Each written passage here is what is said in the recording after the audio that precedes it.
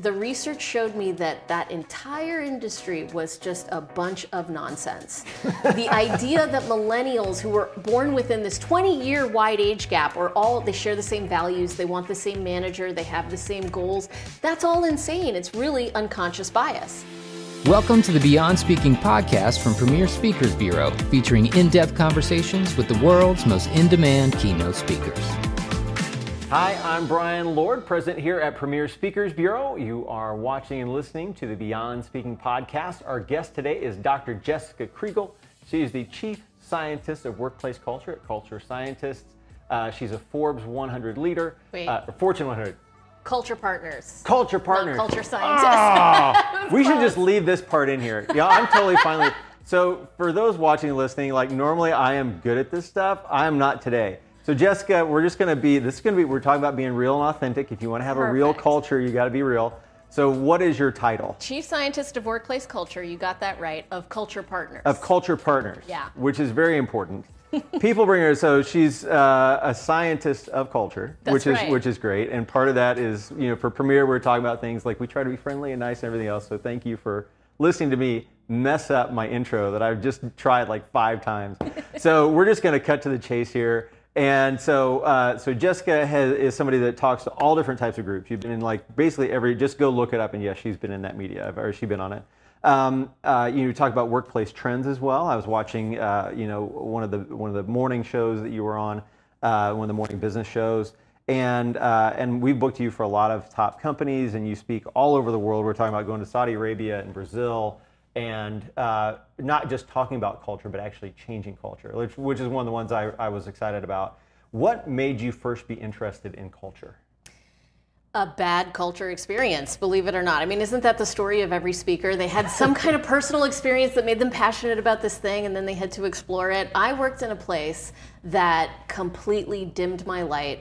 It was toxic. I felt every morning, every Tuesday actually, we would have our team meeting, and then I'd have my manager one-on-one, and I would cry every single Tuesday without fail, because I knew that I was gonna get bad feedback. They just didn't get me, and that felt so emotionally taxing. My mental health suffered because we spend 8 hours a day at work, if not more, right? Yeah. And so being in a place all day long with bad culture makes you a worse wife, a worse parent, makes you not want to go work out, not eat healthy. I mean, it affects everything. And so it was a bad experience, which ultimately I guess was a good thing because it got me here. Mm-hmm. Well, culture is in your title like 3 times. Yeah. And so, and you go to great pains to say culture isn't this kind of like touchy-feely, it's just kind of out there. Like you say, like culture is like a real tangible thing. Yes. So to you, being the expert, a scientist, what is culture?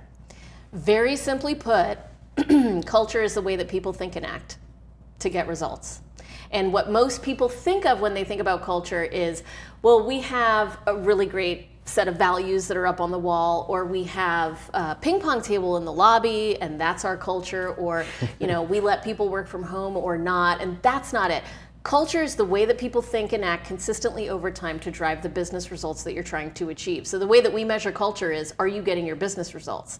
If you are, then great. If you're not, then perhaps your culture needs work. And what we don't do, and what I don't like to think about, is let's identify the gaps in your culture, what's wrong with your culture, and how to fix it. Instead, the frame of mind that I think is, your culture is perfectly aligned to get you the results you're getting today. Mm-hmm. So let's identify what results you actually want to achieve, and how can we shift your culture to get those results, because that's what's going to drive it. Mm-hmm. And I love how you point out that culture isn't perks. Yeah. Yeah, I love that line. That's one of my favorites. Yeah, I mean, what we ultimately believe is that culture drives results. Well, what drives results? The way that people act, right? You call someone, you book a gig, that's an action that's going to get Premier a result. Well, what gets you to take that action? It's the way you think. It's really the beliefs that you hold about, this is a valuable service that I'm doing to the world, or this is an important job, or I don't want to let my team down. Those beliefs are what drive our actions, and what created those beliefs? a series of experiences that you had throughout your life that got you to here. Maybe you saw a great keynote speaker one day when you were young in your career and you thought, that's the field that I want to go into, that changed my life, I want to help change other people's lives. That experience led to a belief that leads to an action that gets you a result as a company. So ultimately, driving culture is all about experiences, but where most leaders stop is at an experience like, we're going to have a happy hour, we're going to do a leadership retreat, we're going to do a team building, but we have thousands of experiences every day. And so it's constantly creating intentional experiences to drive the right beliefs, to get the right actions out of your people, to get the results. Mm-hmm.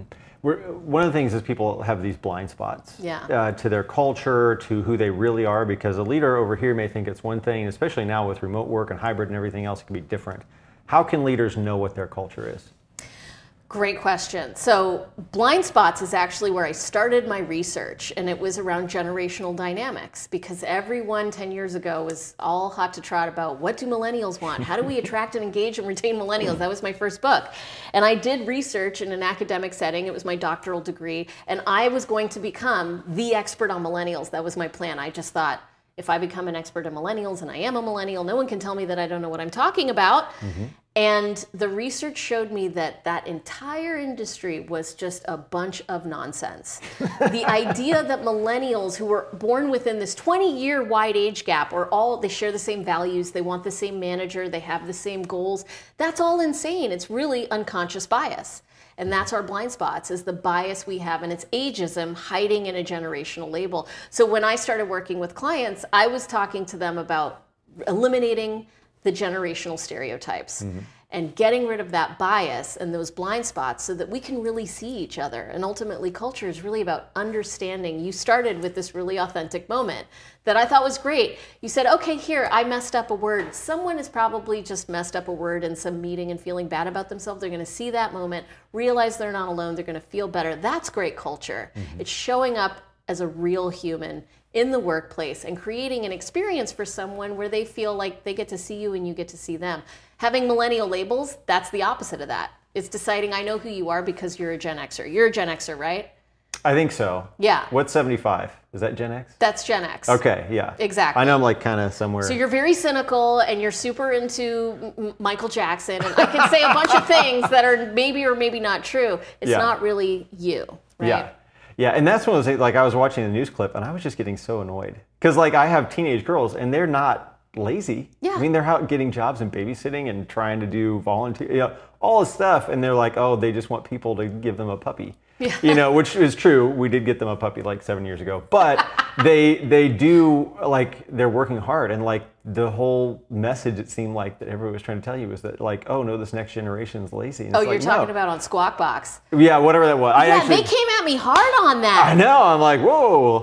Yeah. So, I mean, it's tough. I mean, and you do have those barriers, but I think the best leaders are going to see through those barriers and kind of get people more individually, I think. Yeah. And also understanding beyond just generations, this happens all the time, right? We have bias about someone who's in sales versus in accounting. You must be this way and you must be that way because of the nature of your role. We have to get rid of all of that and really understand the people that we're working with. It's the human side of business. What are some of the ways that you can change your culture? If you say, okay, I've identified the blind spots, I see where you are, how do you go take that next step to change? Okay, so we always start with strategy. We start with results. What are you trying to achieve in meaningful, measurable, and memorable terms? Meaning we need to see a number.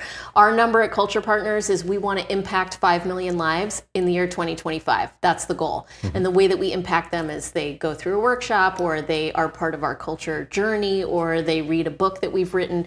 If we can impact 5 million lives, then we will have made a difference. So then we reverse engineer the results pyramid, which are those 4 stages I talked about. So if you want that result, what actions do we need to take to get there? That's just identifying your strategy, the strategic anchors and goals that you have between now and then to get there.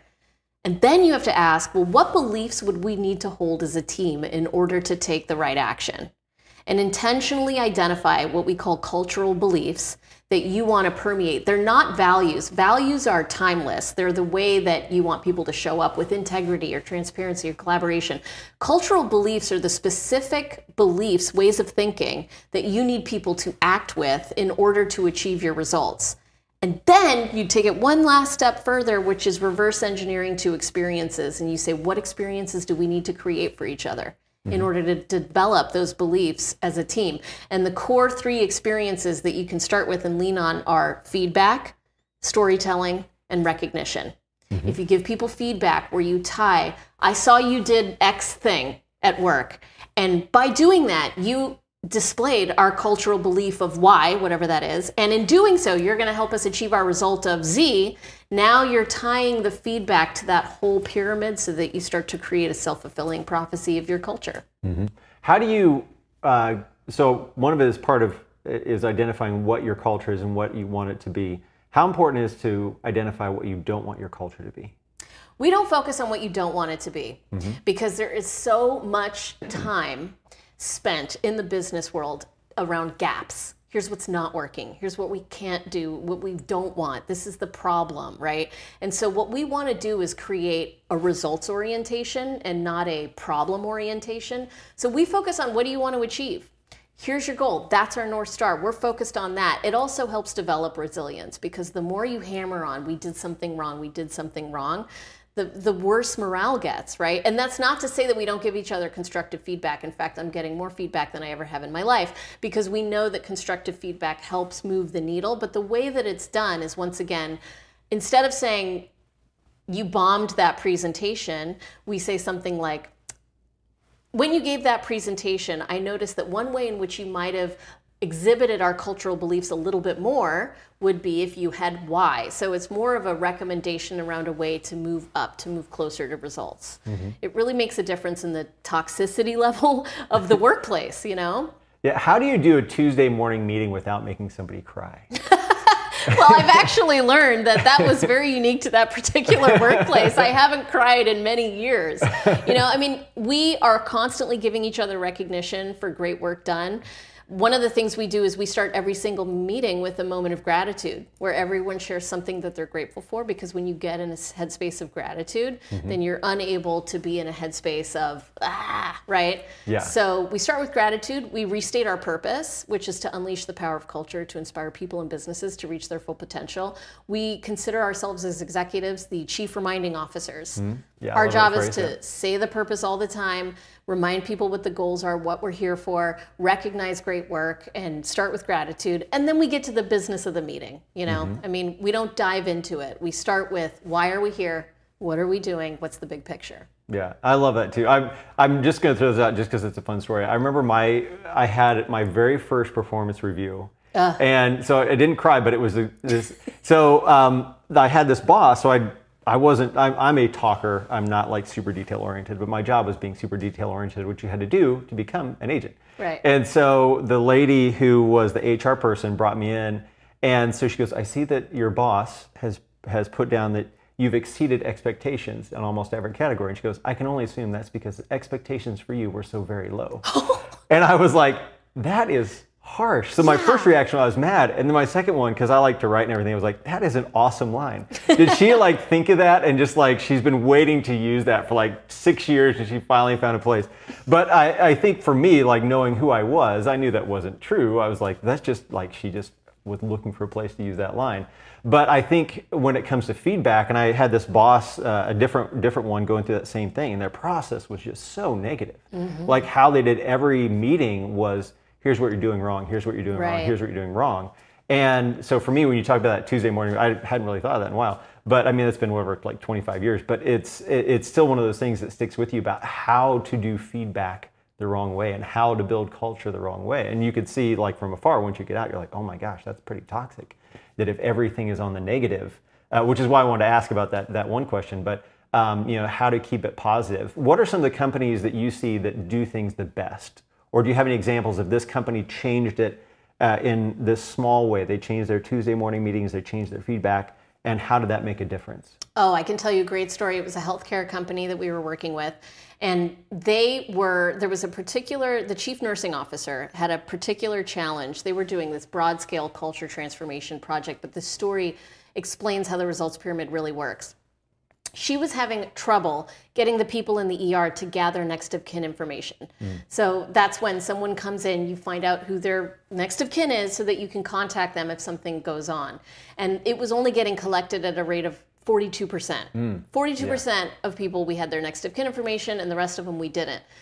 And so she underwent this entire initiative, a program to change that number because it was critical information, right? So she simplified the form. She made it was 3 pages long. It became much shorter. She translated the form into a bunch of different languages. She engaged in a bunch of training sessions and workshops with everyone on the team. She told everyone how important it was. And 6 months later, it was at 47%. Barely moved the needle, right? Wow. 5% differential. Then she learned about this results pyramid. And she realized that they all needed an experience that was going to shape a belief that that next of kin form was important and that it was critical, in fact. And the experience she chose to use in that moment was storytelling. So she told the story of 2 patients that came in. One woman, we didn't gather her next of kin information. She became unconscious. They treated her, and there was a complication because she had an allergy. They didn't know that because they didn't have next of kin information, and she lost her life.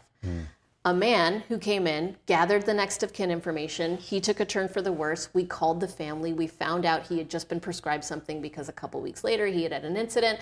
We didn't prescribe the same medication that would have been a problematic medication for him, and his life was saved. She just started telling those 2 stories. And in 3 months, the number went up to 97% gathering rate. That was an experience she created for people in a simple story. And you, speaker agent, you know the power of storytelling, right? That then led to a belief, this is critical. It's one of the most important things we can do to save lives, that led to new action, that led to a result. I mean, that's just a great example of changing culture in the moment, which is changing results through the power of intentional experiences. How rewarding has this been for you? Like, I know you have your company by 2025, how many millions of people. How rewarding has it been for you to have been on this journey for 15 years now and see the results that you've seen? I feel so humbled. I mean, I feel grateful. I get to work with companies that are trying to make it a better place. I was just talking to you before we got into this room about when I was little, my dad used to go to work every day. And I used to think, man, his colleagues are so lucky to get to spend all that time with him, you know, because as a kid, all you want is to be with your family, you know, and now as a mom, all I want is to be with my kid, you know? And so I understand the importance of like what really matters. And I get to show up as a great mom when I'm doing fulfilling work that has a purpose, work that makes me feel like I'm contributing to the betterment of society. I'm interviewing CEOs every single day for the research we're doing with Stanford right now. And I've asked them, how do you get people to really care about work? And they all say, you get them to see how the work they're doing is improving the lives of someone else. And that connection for me has never been more clear, how I'm improving the lives of other people by making their work life better, which makes their home life better. And so it just feels like it's important, you know? It's all I really want is how can I help the world in a little bit of a way? Yeah, that's awesome. And one thing I know that people have asked about quite a bit is how you do that from sort of the remote and the hybrid. Is there a different way that leaders, whether it's that Tuesday morning meeting or whether it's, you know, the big event type meeting, how do leaders continue to have that sort of connection with their employees and with their people? It's a great question. So the key here on culture is that it doesn't just happen at the office. We have to be more intentional in a remote setting because you're not just walking into each other's office and having a casual chat, right? But we have an experience when we receive a text message. You know, when my boss texts me, that's an experience, and what he texts creates a belief in my mind about who he is and what our relationship looks like and what I'm supposed to be doing next. And so it's just about being more intentional about how we create experiences in a virtual world. We're about to release new research with Stanford right now. We looked at all the different kinds of cultures that exist in different organizations. We studied 243 companies over the course of 3 years to say what really drove revenue growth. And there was only one culture that stood above and beyond the rest as making significant difference on profitability, and that was an adaptive culture.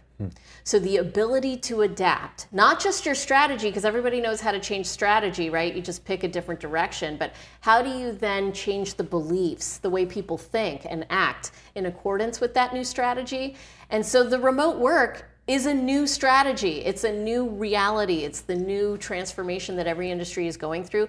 We have to figure out how to adapt to that. And the companies that are stuck in the past saying, you've got to be in person all the time, they're going to miss out on talent attraction and retention, because the flexibility allows us to be with our families more. It's just, we've proven it can work and be productive, so it's the new way. We got to adapt. Great. Well, Jessica, thank you so much for coming on and being part of the Beyond Speaking podcast. Thanks so much for having me, Brian. It's always a pleasure. Yeah, and for those of you who are watching and listening, make sure to subscribe, rate, review. We'd love to hear what you think of the podcast. And then also you can check out Jessica Kriegel at premierspeakers.com. So Jessica, thank you so much again. We appreciate it. Thanks. Thank you for joining us for the Beyond Speaking podcast. To learn more about today's guest, visit premierspeakers.com. Make sure to subscribe and leave a review wherever you listen.